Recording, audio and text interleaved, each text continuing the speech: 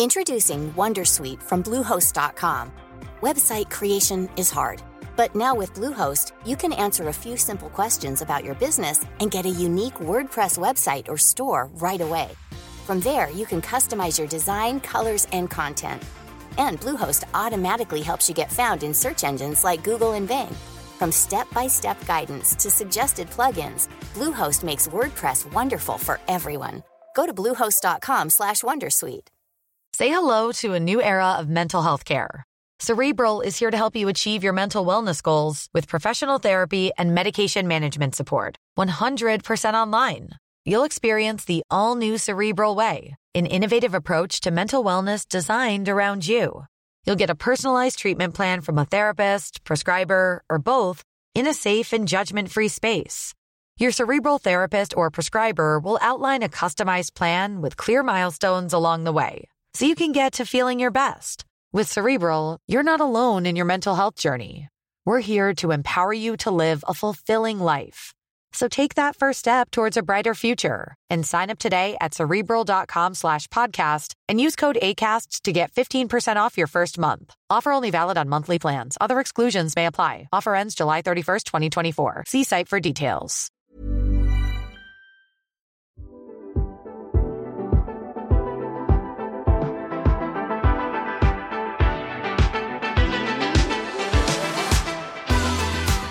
Hello, welcome to the Autocar Podcast, My Week in Cars, with me, Matt Pryor, and as ever, Steve Cropley. Hello, Stephen. Matthew, how's it going? Good, mate. Thank you for joining me as we are going to chat over the next half an hour or so, sort of our respective Autocar columns, and much more besides, including your correspondence. I say sort of, because there's some holidays and stuff like that, aren't there? So the columns you find in the magazine may differ slightly from the subjects in this pod. Think of it as additional value, I would say. But this week we're going to be talking Ariel, Morgan, Bentley, V5Cs, configurators. I'm looking forward to this chat. And much more besides, including your correspondence. You can write to us, autocar@haymarket.com, as Dave Denson has done. He says, I'm enjoying the new Secret Source column in the magazine, which is a sort of insider's view of some car industry stuff. Says it reminds me of the Jottings by the Scribe column, which used to feature not that long ago. Was it? Well, Dave, I've searched Jottings by the Scribe, and I found the last ever Jottings by the Scribe column in the Autocar Archive, which you can find... Am I going to plug it again? I'm going to plug it again. Yeah. Autocar Archive Online. Yeah, exactly. It's the place to find the Autocar Archive. 128 years of history at your fingertips. The very first Jottings was written in the 11th of July 1930 issue, and its restyled successors written by only 7 scribes across 54 years. The last one, I'm sorry to tell you, Dave, was in 1984. I think the plan with this column is it is literally written by somebody who wouldn't want to put his put their name to it. Yeah, because the idea is to be a bit controversial if possible, and to sort of try and tell it like it is. Yes. I'm enjoying it. I think it's good. Yeah, me too. Yeah, I'm enjoying it very much. I hope he doesn't run out of stories, this fella. Well, let's hope not. Yeah, let's hope not. That would be bad news. It seems unlikely, doesn't it, with all that's going on in the motor industry, that anyone would run out of stuff because too much to do, including the Ariel hypercar. Steve, you've been to see him, haven't you? Yeah, well, I am proud to say I've been mates with Simon Saunders, who runs and started Ariel. We've been friends for 40 years. He was a lecturer at Coventry University in design, and before that he was a designer at Aston Martin and all sorts of things. But anyway, I was just going down there, snuck a day of my holiday to go down and have a sandwich and have a chat. And did you say? Sorry, I'm going to interrupt you rudely. You say snuck a day of your holiday. You're 2 days into your holiday. One of which you've been to see Ariel, and the other one is you come to see me. Well. I mean, what would you rather be doing? I don't want to go and see sights, do I? No, fair enough. Well, there's sights to see down in Somerset. There are. Anyway, there we are chewing on a ham and something sandwich, salmon bustard sandwich. And he said, "Do you want to go in the hypercar?" And I thought, like all car factories, I presumed it would be in bits. And he said, "No, it's outside." And there it was, parked out the back. New some new graphics, so it looks different. I will stick some stuff in my column coming up. And a very nice engineer called Tom didn't sort of shrink from the idea of sitting in the passenger seat with me, and we went for about a 15 or 20 minute blast around the neighbourhood. And it was fantastic. I mean, I said to Tom, first of all, I said, is this delivering full power, mate? Because we know it's more than 1,000 horsepower and four-wheel drive. You know, do you remember four electric motors? And there's also the jet in the back, isn't there? Yeah, so it's a two-seat coupe. Yep. 4 motors, one for each wheel. That's it. And a range extender. The range extender is a gas turbine. Well, they don't call it that anymore. Right. But there is this large jet pipe sticking out the back that I still think will melt the number plate of the cars behind it. But anyway... It runs on petrol, presumably. Yeah, I think jet fuel, whatever. Does this present challenges of where to fill it? I don't know about that.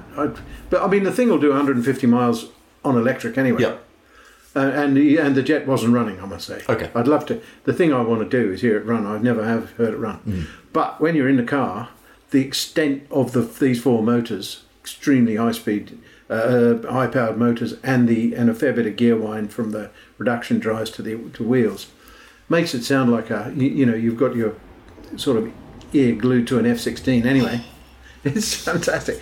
But I said to Tom, who was not quaking at the thought of being driven by me, what's the power? And he said, well, normally it's 1,000, but I'm afraid it's about 800 today. Sorry. I said, I think it'll be okay. So we set about this triangular course around it. And the thing that was amazing was, of course, is immense power. You know, it's the thing we know about the precision of the supply of EV power is always a thing, and of course it went like an absolute rocket ship, but it's so controllable, really lovely. He said, well, we've got to do a lot of throttle mapping yet, but it seemed good to me. Really? And it steered beautifully, it was very stable, and it rode amazingly well. Now the thing is, they want me, Matthew Pryor, to get your ass down there and have a proper go in it. Do a 100-mile trip. Yeah, I must do. Because I can say from what I did that the car is perfectly fit for that. There are some, inevitably sort of industrial ups and downs to be negotiated before it can be built. And Simon, he's probably got a year or so of messing about to get it underway. But in the meantime, he wants you to go down there and pronounce on it, mate. Well, I'd love to, mate. Love to. The thing about them is they are very exacting, aren't they? They won't do a half-assed job. No. They will only do it when it's absolutely right. You're right, yeah. That's the thing. It was interesting. They had a very early Atom that he bought back from something like Bruntingthorpe Driving Experience, and it had done an immense amount of work. Yeah. And we walked around and it was perfect. There was a bit of gravel rash on some of the fiberglass and so on, but the car is perfect. Yeah. The way they build them is amazing. It is. You remember I was an owner. I had one of course, yes. 3 years, I think it was. Yeah. Forgotten now. And 3, was it? Was that time? Or 2? Yeah, it was an Atom 3.5. 3.5. Because he updated it. That's right, yeah. And it was when they discovered... Do you remember they wouldn't slide, and then they did some tweakery to the chassis, and it suddenly became easier to... Oh, yes. Do you remember that? Yeah, it sort of rolled... It was all right in the dry, wasn't it? In the wet, you could slide them around, but in the dry, they were slight. Yeah. I don't want to say... And it was suddenly the steering, the effort changed, and it all got nice, anyway. Yeah. But anyway, I just remember, I said to him, is there a guarantee, we're mates and all that, but is there a warranty on this thing? And he said, yep, there's a warranty. And I said, what is it? He said, if it breaks down, you bring it back and we fix it. They're so beautifully built. Yeah. Nothing goes wrong. No. They have great parts. I've had a workshop tour and I think we did it when we gave them an award a couple of years ago, maybe, and I had a tour of the parts department and everything, and they're just run very slickly, aren't they? They're just really I think so. properly run. I probably shouldn't say, but I'm going to. I saw renderings of a Nomad 2 at the Festival of Speed because it wasn't quite ready to be released, but the they said, have a look at these pictures. I said, that's right. I said, can I show the world these pictures? And they said, no. But we're showing them to potential owners at the festival. Looks terrific. Looks cool. Yeah. I love the Nomad anyway. Well, you were an earlier I love it. Yeah. user, weren't you? I think it's terrific. Yeah. I remember your hyperbole, mate. It was I wonder. Am I over-egging it? That Nomad was the first sports car of recent note which had, and I know they say you can go off road and do tracks and into fields, which you will, but it was a road car as well. And since then, Porsche has launched that Dakar 911, Lamborghini has launched that Starato Huracan. There are sporty, in inverted commas, cars that have long travel supple suspension. Yeah. And it felt to me like that was the one that set a market down and went, look, you don't have to be rock hard to have fun. Yeah, it can ride like a Lexus. It can ride beautifully. Yeah. Well, I also asked Simon about that, what the official story was, and he said, it'll be before the end of the year. And I think he said, they've got more people than they can handle who've said they want one without even seeing it. Yeah, I'll bet they have. Yeah, I bet. So it's Ariel is really percolating, and they have a thriving business. Yeah, and I think the motorcycle the Ace has just gone out of. Yeah, there were the one we saw at Goodwood. You would have seen it too, the black one. Yeah. I think that was the fourth from last. When I was down there, it was kind of trembling on the end of my tongue to say you wouldn't build me one, would you? But I was just thinking the subsequent conversation with the steering committee. Well, I mean, you say that, mate, but as a collector's piece, the last Ace off the line, they're probably not going to build another motorbike certainly for the foreseeable. No, I think it's such a complicated thing to do do. They can't get that engine anymore, can they? I think that was the thing. It's got some Honda V4. V4. 1200 V4. Yeah. The thing is, we talked about the motorbike. He said the next motorbike, Ariel motorbike, would have to be an EV, an electric bike. Oh, interesting. It would therefore be heavy, and it would cost, sort of north of 60 grand, and who's going to pay that without knowing it's good? And by the way, it'll be heavier than the thing we've got now. There's a lot of the electric motorbike thing is full of problems. Electric low-powered motorbikes are a good proposition, but he's talking about something that will sort of outdrag a Tesla. Yeah. I know we're a car podcast, but we're going to talk bikes just briefly. Something like that Maving RM1. This is the thing you've been... Yeah, that I've really lovely little machine. Really beautifully built, lovely to look at, made in Coventry with as many British bits as possible. Love them to bits. And it's 125cc equivalent, and then it makes perfect sense. And you can take the batteries out and charge them in your house. Actually, there's one right behind me. There it is. Yeah. And it's a nice looking thing, and it is partly sort of brushed aluminium with a bit of wood inlay. It's not an unattractive thing to have in the corner of your room. And that gives you up to 80 miles of range, but it depends on your riding style. And you can run on one battery if you want to, and it's got a lower speed. So it will carry two, though? Yeah, so it will carry two, and the top one is in what looks like a fuel tank, a traditional fuel tank. But if you don't want to run with that one, you can take it out, and that becomes storage. And then it becomes more like a 50cc scooter. So cool either way. And the nice thing about it is it'll do your urban runs, and then nobody nicks it when you bring the batteries in at night to charge them up. Yeah. But a big bike of the sort they're talking about, you have to have you don't get a huge range out of it, and because compared to a car battery, the battery is still small, you can't put juice into it very quickly. And because of the nature of bikes to have their own complicated inverters and everything else on to absorb large power would be another big heavy thing to put on a bike. So I don't know what the future is for powerful electric motorcycles. Well, Simon's view is that batteries have to take a long step forward. Yeah, that would be my hunch. And as proved by the impending 4-wheel products that he's got coming. there's plenty for them to do anyway. Yeah, I'll bet there is. But the last ace wouldn't be bad, would it? I think the last ace. I was going to talk about this towards the end of the pod, but actually, let's do it towards the end of the first half. The last ace would be a pretty good collector's item, don't you think? Or one of the last aces. I think you'd always get the money back. Yeah, they're expensive, aren't they? Well, for a bike, I've never.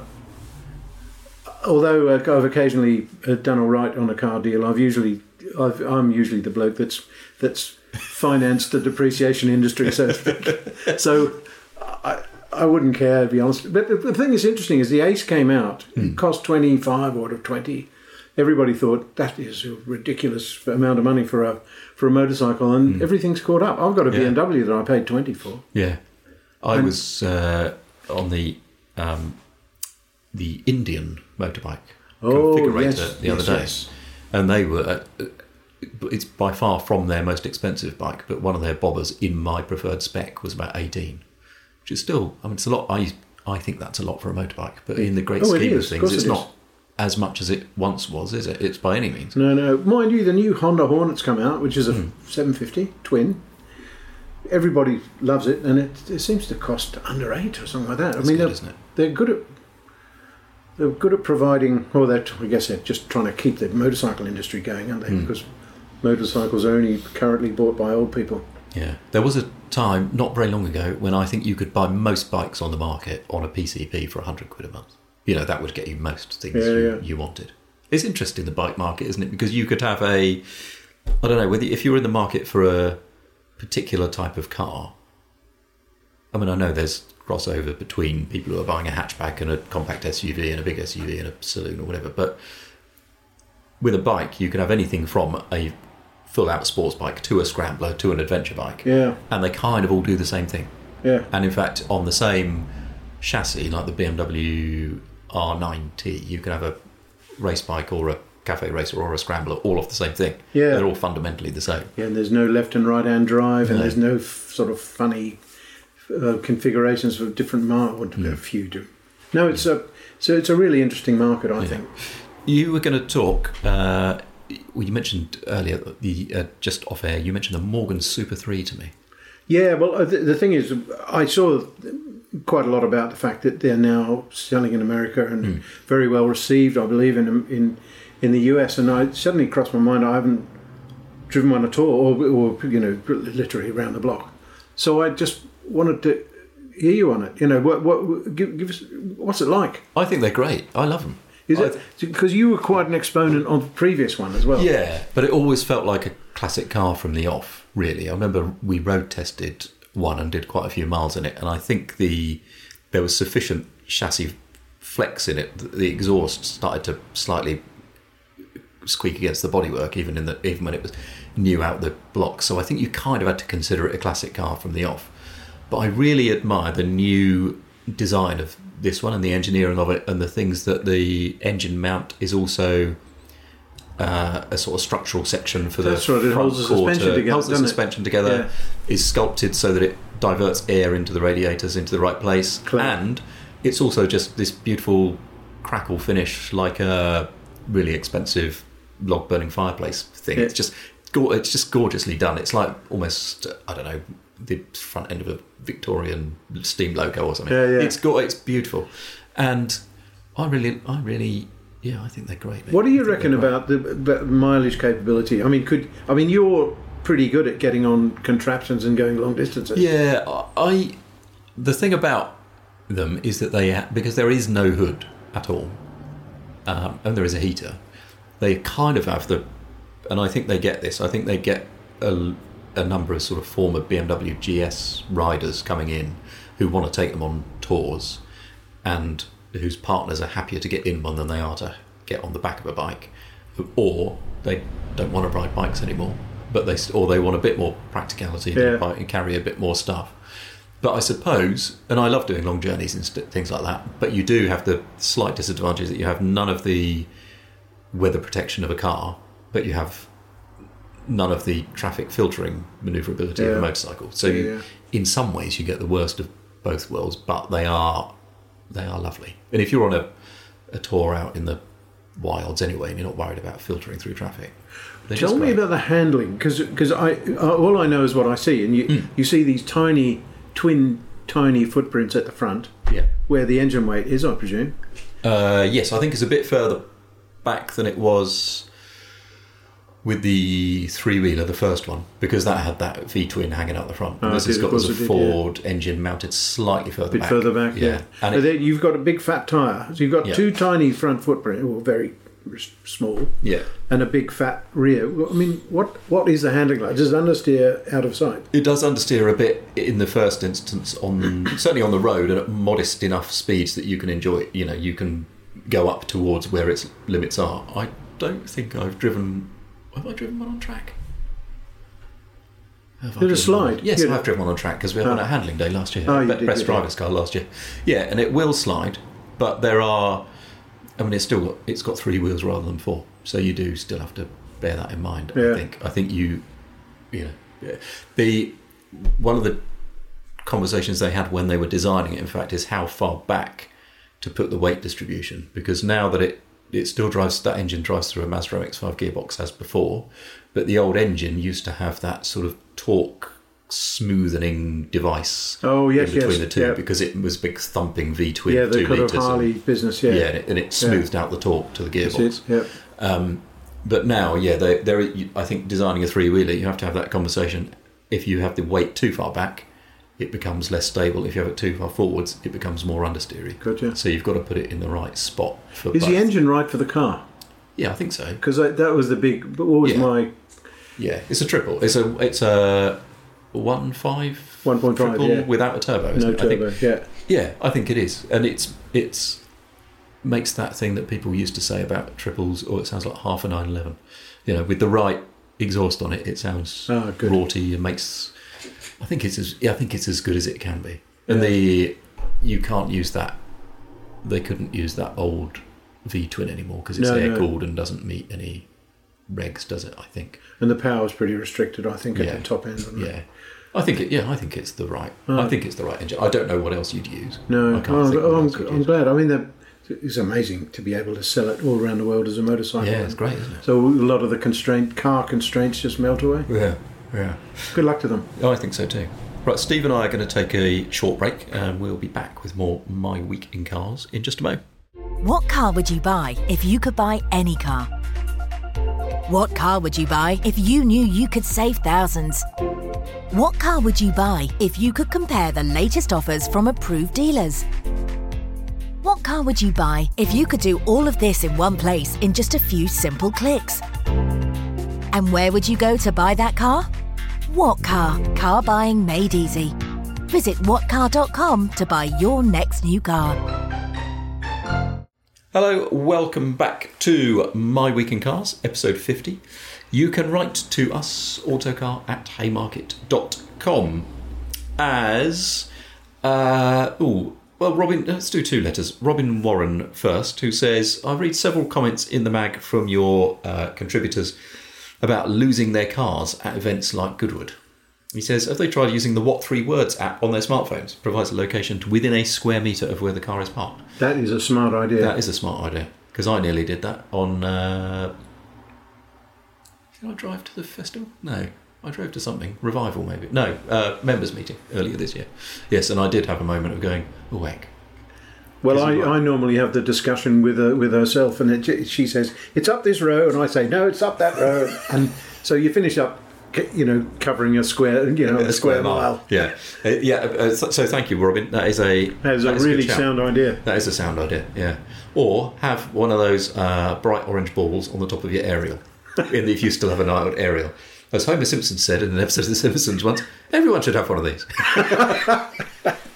He's right. About so many things. Also, Colin English writes, I'm catching up with back issues and just came across the story in the 10th of May issue. Well, thank you for catching up, Colin. About EV manufacturers building battery replacement stations. If only they come up with a standard design and their placement in the vehicles, any of the manufacturers' vehicles could have used any of the replacement stations, a bit like Tesla stations being available to every EV. What a missed opportunity. That does require taking the battery out of every car quickly, though, doesn't it? I think it'd be pretty constraining on size and performance and styling. And I like the idea of a quick. You could imagine a family, all the Geelys having the same bits or something like that. But I don't think you would want to bolt them completely down to the same uniform. I'm not sure you'd ever get everybody to agree to it either. No. That's the other thing. But there was a scootery thing I saw on a video the other day where somebody pulled up in an electric scooter, pulled out a battery, slid it into a station, pulled out another one, went on. Well, I suppose it goes on from your Maving thing. Yeah, that we mentioned last week. Yeah, the RM1, which is because after all, you can effectively do that at home, can't you? Yeah, and that's, I think, for guys who run scooters for deliveries and things like that, home deliveries and things like that, I think they do quite often do that when they're moving to electric scooter fleets. They'll just have the rider will come back, pull out the battery, go into the shop, pick up a pile of pizzas and a battery, slip it back in, and away they go. Get another one. Anyway, thanks for your note, Colin. Much obliged. What are we going to mention next? The Daihatsu. I'm going to mention the Daihatsu applause quickly, Steve. Oh yes, because we talked about this, the Festival of the Unexceptional last winner of the Festival of the Unexceptional, and you said actually it looked like a saloon, but it had a hatch. Yeah. So I went away and had a quick look at it, and you're right, doesn't it? Just, but it's talking of the worst of both worlds again. I mean, it's got a glass hatch and a boot lid, and they both lift up. Yeah. So the boot's the same size as a saloon, but you've got all the impracticalities of letting the hot or cold air out and some lost internal space, I presume, too. Yeah, presumably for the mechanism and everything. Yeah. Strange. Well, it goes back to being the answer to the question nobody asked. Yeah, doesn't it? Which is how you very kindly describe it. Oh, fair. Steve, tell me about, not that you did it, but tell me about the 100-mile-an-hour Bentley. Well, I was driving along in my current car of choice, a Bentley Flying Spur. I'm looking after the Autocar long-termer. And as you know, it's, like many cars, it's got a gadget that looks forward and reads speed signs and puts them on the dashboard. Suddenly, up comes 100. And I thought, good God, I'm allowed to do a ton. How brilliant is that? And I suddenly discovered that it was because I was travelling behind a French bus full of school kids. And of course it had 100 on the back, as being the 62.5 mile an hour, 100 kilometres an hour limit that it is only allowed to cover. But it does make you think that if we get bolted, well, this is your point actually, that if we're made to align with these things more and more, things could go wrong. Yeah, I mean, if there is a bong every time the speed limit comes up, or a little throttle stop that doesn't let you go beyond the speed limit, and you happen to be on a dual carriageway somewhere, and you come up behind a truck, and you're mandated 70 that you're not allowed to go past, and you sit behind the coach for a few seconds until it says, "There you go, mate, you can do 100." Yeah. So what I'm thinking, crafty ton for a crafty ton. So, and you just get that little illicit thrill of acceleration, and because all cars are speed limited, who's going to bother with speed cameras? Indeed. Because why would you need them? Yeah. So just there'll be an industry, won't there, in people who creating stickers. Yes, as in the carrot in front of the donkey's nose. You could have 100 sign just hanging out the front, hanging out the back. For 30 quid, I will drive along this stretch of dual carriageway with my 150 sticker on the back. You sit behind it until it fools your car, and away you go. It's beautiful. I think we're onto something. We're onto a winner. Steve, what are you going to buy if you are not a motoring hack? Oh God! Oh, not buy. No, you tell me. What's the question you were going to ask? Well, I was just going to say if you and I have both got various bits of wreckage in sheds and things like that. And I was just driving along on my way to your place thinking, what the hell are we going to talk about? And I think, I know what I'll ask him. If your income doubled, or you suddenly were in a different buying bracket. If I had a real job. Indeed, yeah, exactly. What of your current stable would stay? And what wouldn't? So at the moment, I've got a Hillman Imp. Yeah. No, it does run. It does run. Not perfectly, but it runs. I have a Volkswagen Baja Bug and a Honda Africa Twin motorcycle. And a Defender. And a Land Rover Defender. Yeah. Which is the one that gets used the most. It's a sort of family wagon. Yeah. Probably still does 10, 15,000 miles a year, really. If I had a real job, because they're not easy to replace. I mean, it's not easy to replace. How do you get?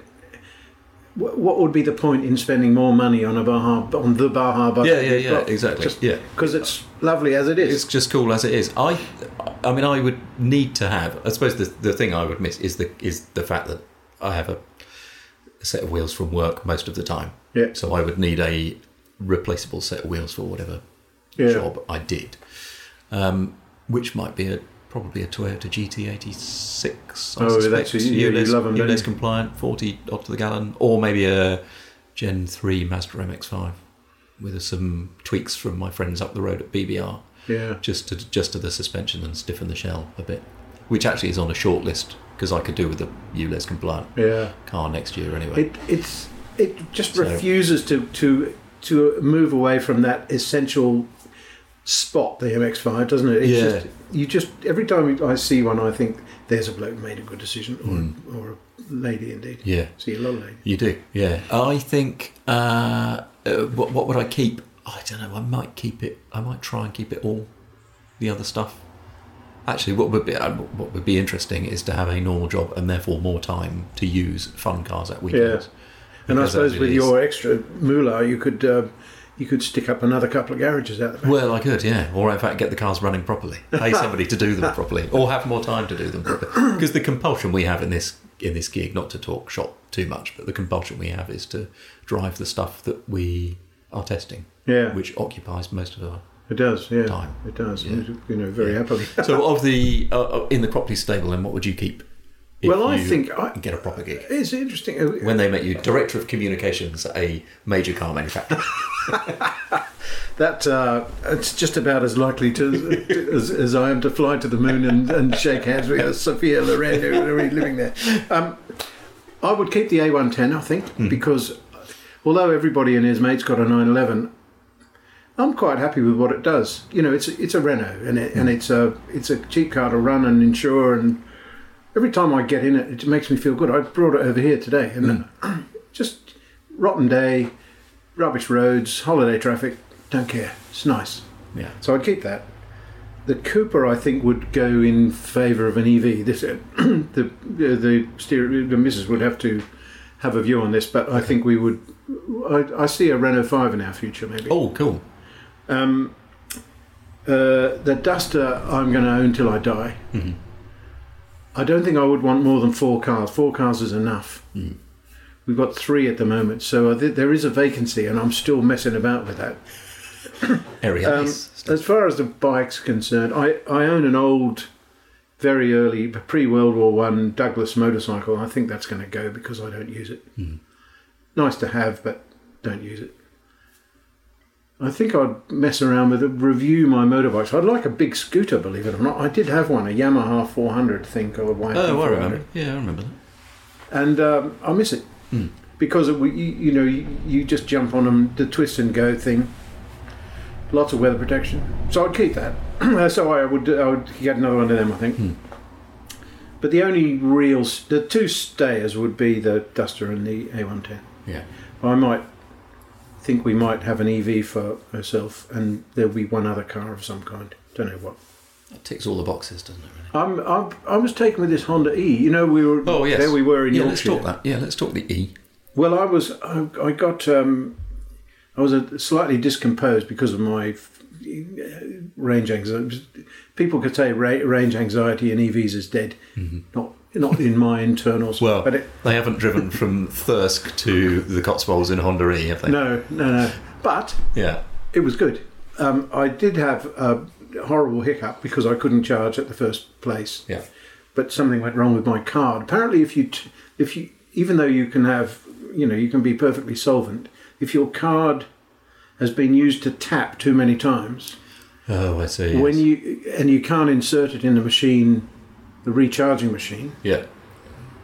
you have to. Somebody has to tell you to wander down the road, buy a sandwich, using a card machine, and that will reset. Gotcha. I did not know this, so I spent I didn't know an hour cooling my heels, inventing new swear words and going through all the ones I knew already. Yeah. But anyway, the thing is, the car was... I just cruised along about between 60 and 70. 60 up the hills, 70 bit more when I could get away with it. It did deliver the 120-mile range people say it, Scott. I could have done it in 2 stops, that stop and another one, but in fact I did stop for a third one because I felt like a coffee. But I enjoyed the car. Loved the really nice little car. Sits on the road beautifully, steers well. It does, doesn't it? Yeah. So we had it in for a sort of driver's EV test, didn't we? We did, yeah. And it's the results of which will be out in a few weeks. You were keener on it when we were doing the test, yes, than I was. But I'm here to say I think you're right. What do you think? Yeah, because I've since had it at home. It's about getting collected tomorrow morning, annoyingly. But I've slung it about a bit, as you do with little cars on roads and I've really enjoyed it. It's good. I can't wait for battery tech to move on a bit, that cars can be that light but have a longer range. Yeah, even if that had another 25 to 50, then it would find a place. It would be in our shed, I reckon. That's cool. Well. Sorry, running. And they're not going to make another one, are they? That's the only trouble, I think. Yeah, is that right? They're not going to replace Yeah, well, it's because everybody and his mate wants an SUV. Yeah, shame. I think it's a shame that they can't do their SUV and keep a little car going. So just before we end episode 50, then, Steve, you've been on the configurator. Have you had a look at a potential Honda E? Yeah, there's nothing much to configure except. There are 2 models, as you know. One that's a bit more powerful than the other, but you wouldn't entertain the low power one, I don't think, because it's fun. It goes quite well, about 0 to 68 seconds or something. 7.5. It's enough, isn't it? It's enough, for me. Plenty. It felt quick enough for me. Yeah, especially when you consider that the meat of the acceleration is up the old motorway ramp, and it's that's where the performance is. Yeah. And colour and 17-inch wheels, not 16s. So it rolled a bit better on 17. Does the range improve on 17s?